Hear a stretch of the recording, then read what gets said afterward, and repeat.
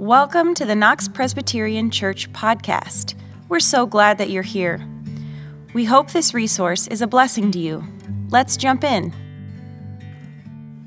Good morning, everybody. My name is David Bruner. If you don't know me, I'm one of the pastors here. It's a joy to be with you all this morning. As many of you know, we're in the middle of a sermon series called At the Table, looking at meals that Jesus shared and that his disciples shared in the New Testament. Our scripture for today comes from Acts chapter 10. It covers the whole chapter, so it's a slightly longer passage. When I read it in a minute, there are going to be some parts when I summarize to help move the action along. Before I read it for you, let's pray together. Good and gracious God, our Father in heaven, we pray that your Son, Jesus Christ, would be present in the power of his Holy Spirit as we read Holy Scripture today. Help us to hear it, understand it, and take its message to heart in our lives. In Jesus' name we pray. Amen. Our scripture says this: In Caesarea, there was a man named Cornelius, a centurion of the Italian cohort, as it was called. He was a devout man who feared God with all his household. He gave alms generously to the people and prayed constantly to God. One afternoon at about 3:00, he had a vision in which he clearly saw an angel of God coming in and saying to him, Cornelius. He stared at him in terror and said, What is it, Lord? He answered, Your prayers and your alms have ascended as a memorial before God. Now send men to Joppa for a certain Simon who is called Peter. He is lodging with Simon, a tanner, whose house is by the seaside. When the angel who spoke to him had left, he called 2 of his slaves and a devout soldier from the ranks of those who served him, and after telling them everything, he sent them to Joppa. About noon the next day, as they were on their journey and approaching the city, Peter went up on the roof to pray. He became hungry and wanted something to eat. And while it was being prepared, he fell into a trance. He saw the heaven opened and something like a large sheet coming down, being lowered to the ground by all 4 corners. In it were all kinds of 4-footed creatures and reptiles and birds of the air. Then he heard a voice saying, Get up, Peter, kill and eat. But Peter said, By no means, Lord, for I have never eaten anything that is profane or unclean. The voice said to him again a second time, What God has made clean, you must not call profane. This happened 3 times, and the thing was suddenly taken up to heaven. Now, while Peter was greatly puzzled about what to make of the vision that he had seen, suddenly the men sent by Cornelius appeared. And Peter feels God prompting him to go down and greet these men, and when he does, they tell him why Cornelius has sent them. So Peter invited them in and gave them lodging. The next day he got up and went with them, and some of the brothers and sisters from Joppa accompanied him. The following day, they came to Caesarea. Cornelius was expecting them and had called together his relatives and close friends. On Peter's arrival, Cornelius met him and, falling at his feet, worshipped him. But Peter made him get up, saying, Stand up, I am only a man. And as he talked with him, he went in and found that many had assembled. And he said to them, You yourselves know that it is improper for a Jew to associate with or to visit an outsider. But God has shown me that I should not call anyone profane or unclean. So when I was sent for, I came without objection. Now may I ask why you sent for me? And Cornelius replies by telling Peter about the vision he had and the angel. Then Peter began to speak to them.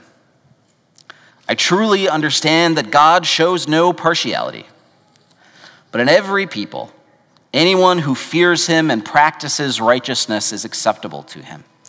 You know the message he sent to the people of Israel, preaching peace by Jesus Christ. He is Lord of all.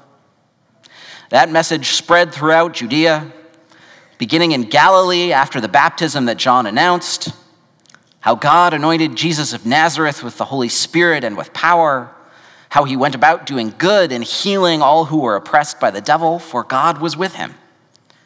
We are witnesses to all that he did, both in Judea and in Jerusalem. They put him to death by hanging him on a tree, but God raised him on the third day and allowed him to appear.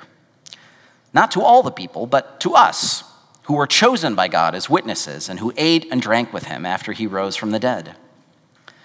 He commanded us to preach to the people and to testify that he is the one ordained by God as judge of the living and the dead. All the prophets testify about him, that everyone who believes in him receives forgiveness of sins through his name. While Peter was still speaking, the Holy Spirit fell upon all who heard the word. The circumcised believers who had come with Peter were astounded that the gift of the Holy Spirit had been poured out even on the Gentiles. For they heard them speaking in tongues and extolling God. Then Peter said, "Can anyone withhold the water for baptizing these people who have received the Holy Spirit just as we have?" So he ordered them to be baptized in the name of Jesus Christ. Then they invited them to stay for several days. The word of the Lord. Thanks be to God. Okay, that's a long passage. There's a lot going on in it. I want to try and boil it down to a single idea for you, a single main idea. Here it is. The Spirit invites the church to reach out across lines of difference. The Spirit invites the church to reach out across lines of difference. That's what we see in this passage, and that's what the Spirit does even today. When I talk about lines of difference, what do I mean? I mean all the differences that divided people in Jesus' age and our own age. Religious differences, cultural differences, economic differences, gender differences, you name it. The Spirit in Acts and in our own age is always inviting the church to reach out with the gospel across those lines of difference. You see this throughout the book of Acts. In many ways, the book of Acts is the story of the way the good news continually busts through every social obstacle that people try to place in its path. In Acts chapter 8, Philip preaches the gospel to several Samaritans, people who were despised by first century Jews because of long-standing religious and cultural differences. A first century Palestinian Christian might have thought, okay, those Samaritans can't become Christians, but they do. Later on in the same chapter, Philip meets an Ethiopian eunuch, a man who believes in the God of Israel, but who is an ethnic and cultural outsider to Judaism. Some passages of the Old Testament taught that eunuchs were ritually unclean. A first century Christian might have been forgiven for thinking, okay, that person can never become part of the Christian church, but he does. And then in Acts chapter 9, Paul becomes a Christian. Paul, who had previously spent much of his life drawing a very firm, very clear line of difference between Jews and Christians, and enforcing it with great violence and anger and hatred. All of a sudden, Paul is a Christian. You could have been forgiven for looking at Paul and thinking to yourself, that guy's never going to become part of the Christian community, but he does. All that is in the background as we approach Acts 10, the passage I just read for you. The action shifts to a Roman centurion named Cornelius.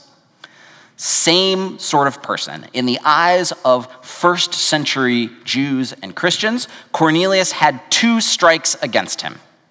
First, he was a Gentile, a pagan, not a Jew. And second, he was a Roman soldier. He worked for the despised Roman Empire, the organization that occupied and oppressed the Israelites. If you were a first century Jew or Christian, you would have been quite justified in looking at Cornelius and saying, right, that guy's never going to become part of our community. But once again, the Spirit is at work, leading the church to reach out with the gospel across the lines of difference, separating Peter and Cornelius. So, as the story opens, Cornelius is chilling in Caesarea, a city on the Mediterranean, and he has a vision where he sees an angel that tells him to go up the road to Joppa and find a man named Peter. Now, there's a couple things you have to know here. So first, Joppa is about a 2-day journey from Caesarea. Probably about an hour by car. There was no Uber back then, so we're talking a 2-day journey. Second, Cornelius has no idea who Peter is.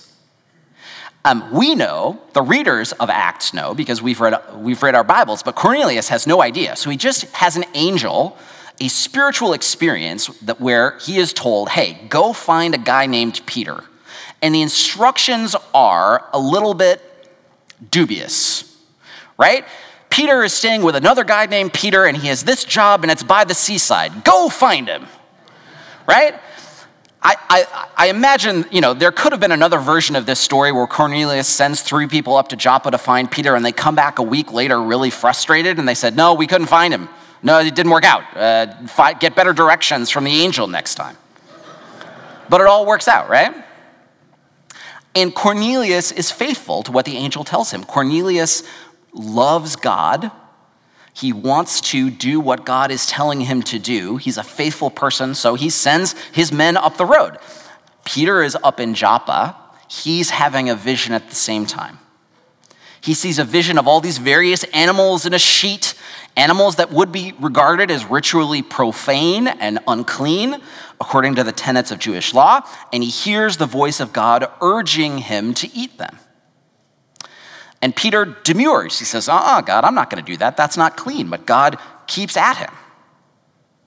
And then as soon as that vision ends, Peter is puzzled and not sure what to do. The soldiers sent by Cornelius shows up. And he hears God saying, okay, go down to them, go with them, do what they tell you to do. And so the soldiers spend the night with Peter. The next day they begin their journey back to Caesarea. Now remember, it's a 2-day journey back to Caesarea. And if you want to understand this passage, you have to picture Peter sitting on a horse or on a donkey, slowly journeying back to Caesarea, wrestling with what he's doing, struggling with what he's doing, with the implications of what God has shown him. To eat impure foods was one thing, but to associate with impure people was another.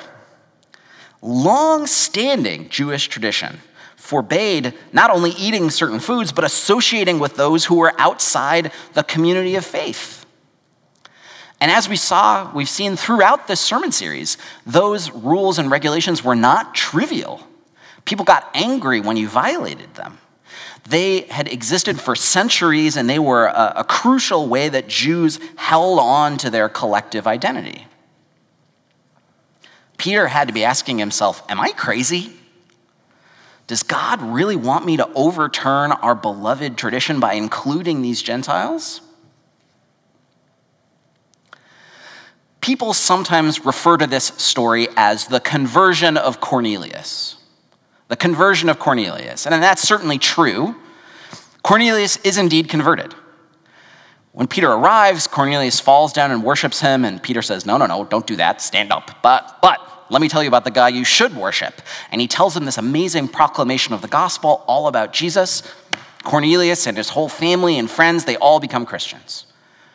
So the God that Cornelius reveres, that he's wanted to serve, he gets to know him in a much more powerful way. But to call this story the conversion of Cornelius is only half right. It's only half right, because the reality is Peter is converted as well. Peter is converted as well. And you can see this because the very first thing Peter says when he arrives at Cornelius' house is this. He says, "You yourselves know that it is unlawful for a Jew to associate with or visit a Gentile." We can imagine a version of this story where Peter just says, "Right, therefore I'm not going to come in and talk to you." But he goes on, But God has shown me that I should not call anyone profane or unclean. Now, may I ask why you sent for me?" This is a dramatic shift for a man like Peter. And then he shares the good news with Cornelius, and Peter says something else that's so incredible. He says, "I truly understand that God shows no partiality, but in every nation, anyone who fears him and does what is right is acceptable to him." That's stunning. Peter finally catches up with what the Spirit has been leading him to say all along, that the only condition to being part of the Christian community is faith in Jesus. Not adherence to the law, not being circumcised, not avoiding certain foods. It's just faith. That's it. And I absolutely love what happens next. Peter's sermon is interrupted by the descent of the Holy Spirit. Speaking as a pastor, I would love it if the Holy Spirit were to interrupt one of my sermons. And I love verse 45. It says, "The circumcised believers who had come with Peter," so all the other Jewish Christians like Peter, "are stunned that the Holy Spirit falls on these Gentiles." Peter and all of his friends are basically saying, whoa, God's given the Holy Spirit to them, to the pagans. Whoa. Previously in Acts, the pattern has been that you got baptized first, and then you had the Holy Spirit. But here in Acts 10, the pattern is reversed. First, the Spirit falls on the Gentiles, and only then are they baptized. Peter and the other Christians, in effect, are hurrying to catch up with the Holy Spirit, working to catch up and acknowledge and bless what the Spirit has already done. Let me tell you a little bit about why this matters. Sometimes people think of the church as a place that produces conformity, produces a dull sameness where everyone thinks alike and acts alike. Sometimes people think of the church as producing a kind of close-mindedness, a point of view where no matter what questions are asked or what point of view is articulated, the answer is always the same. I know people who think this about the church, and you probably know some of them too. The book of Acts shows us that nothing could be further from the truth. The Holy Spirit is always inviting the church to reach out across lines of difference, to reach out to people who don't look like us, don't think like us, don't act like us, don't have the same experience in life or cultural background or religious beliefs. That's what the Spirit is doing today, just like it did 2,000 years ago. And as we do so, we often find, just like Peter and his friends, that the Holy Spirit is out ahead of us, surprising us with unexpected twists and turns, revealing to us more and more of Jesus' loving and redemptive purpose for the world. The difference between the real, living God and a false idol is that only the real, living God can surprise you, can astound you, can set you back on your heels and make you say, whoa, I wasn't expecting God to do that. Following the Spirit across lines of difference reveals that as we share the gospel with more and more people, our understanding of the gospel grows and deepens in surprising new ways. This is one of the reasons I'm such a passionate believer in missions and evangelism. Not simply because I want to serve those in need, although Lord knows I do. Not simply because I want more and more people to know and love Jesus, although Lord knows I do. It's because I believe the church stands desperately in need of the deepening and broadening that comes from following the Spirit across lines of difference. It's an experience one scholar called the continuing conversion of the church. The continuing conversion of the church. It's not only the people out there who don't know Jesus as Lord that need to be converted.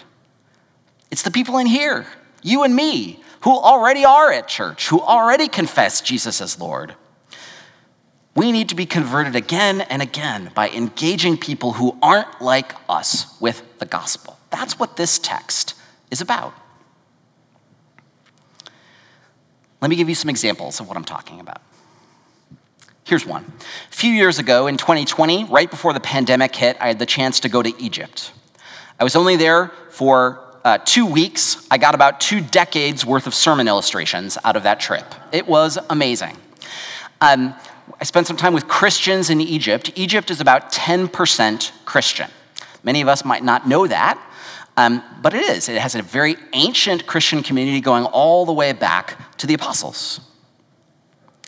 And their experience in that part of the world is very different than ours here in America because they're a religious minority.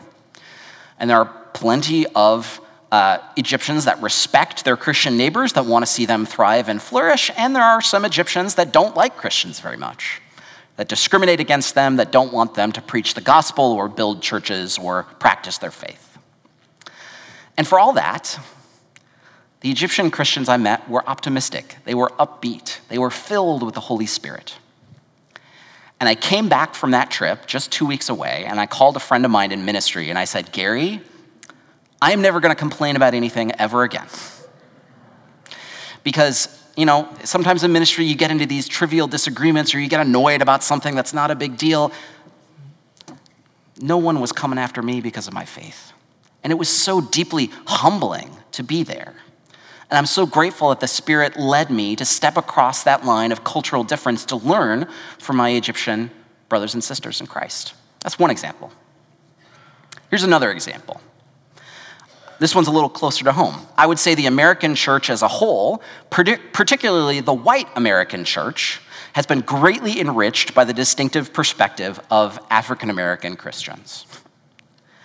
As you know, most African Americans were brought to this country as slaves. And when they became Christians, they developed a particular way of reading the Bible and understanding their faith. They paid careful attention to the Old Testament and the story of the Exodus, of God bringing enslaved people to freedom. And they came to understand that Christianity was not just about going to heaven when you die, although they certainly hoped for a heavenly home.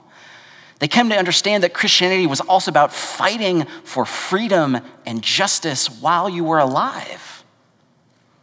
And that all the efforts of slave masters and slaveholders to convince them to the contrary were just not true. And that became a cornerstone of African American Christianity, this tradition of social justice, of advocating for freedom and justice, of course, leading all the way up to the civil rights movement of the 1950s and 60s. That perspective, articulated from within the unique vantage point of people of color living in a prejudiced society, has enriched Christianity as a whole, and it's enriched the American church. I have been changed, and countless white American Christians have been changed for the better by listening across that line of difference to African American Christians. Here's one final example. I think the Spirit is at work today, leading the church to cross the line of difference, separating straight people and members of the LGBT community. Now, I know this is a controversial issue. Some of you might not agree with me. Some of you might not be on board with what I'm about to say, but I'll speak for myself. In the last 50 years, I think the church has been in a similar position with regard to gay people that the church of the first century was in with regard to Gentiles. Just like many Jewish Christians were initially suspicious of Gentiles, seeing them as ritually impure or morally suspect, so too many Christians over the last few decades were at least initially suspicious of gay and lesbian folks. And I would say, in both cases, the church has been surprised to find the Holy Spirit already at work on the other side of that line of difference. I think the dramatic shift in our culture we've seen about LGBT folks over the last 30 or 40 years has a lot of causes, but certainly one crucial cause has been the experience of ordinary, straight Christians who have gotten to know gay and lesbian Christians and discovered in them the fruits of the Spirit. People who want to follow Jesus, people who are committed to their faith, people who love the Lord and want to live decent and honorable lives. Some of you have heard me talk here at church about my friend Dale Suderman. He was a friend and mentor of mine when I was much younger. He played an absolutely crucial role in helping me discern and respond to my call to ministry. I probably wouldn't be standing up here in front of you today if it weren't for him. I remember sitting in his living room of his little shabby apartment on the west side of Chicago and hearing him say, "You know, Dave, I think God could even use a schmuck like you to help build his kingdom." And it was entirely typical of Dale that he was able to encourage me to answer God's call while also mildly roasting me. I'll be forever grateful for that.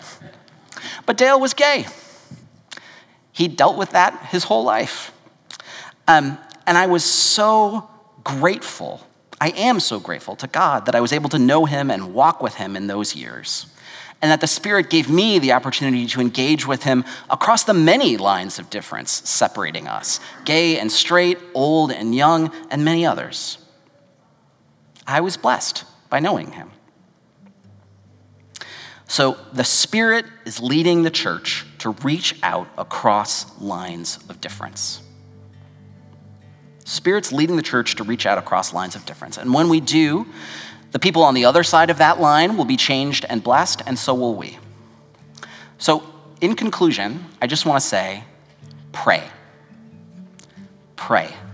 Ask the Spirit to help you reach out across lines of difference, and ask the Spirit to help us do that faithfully at Knox.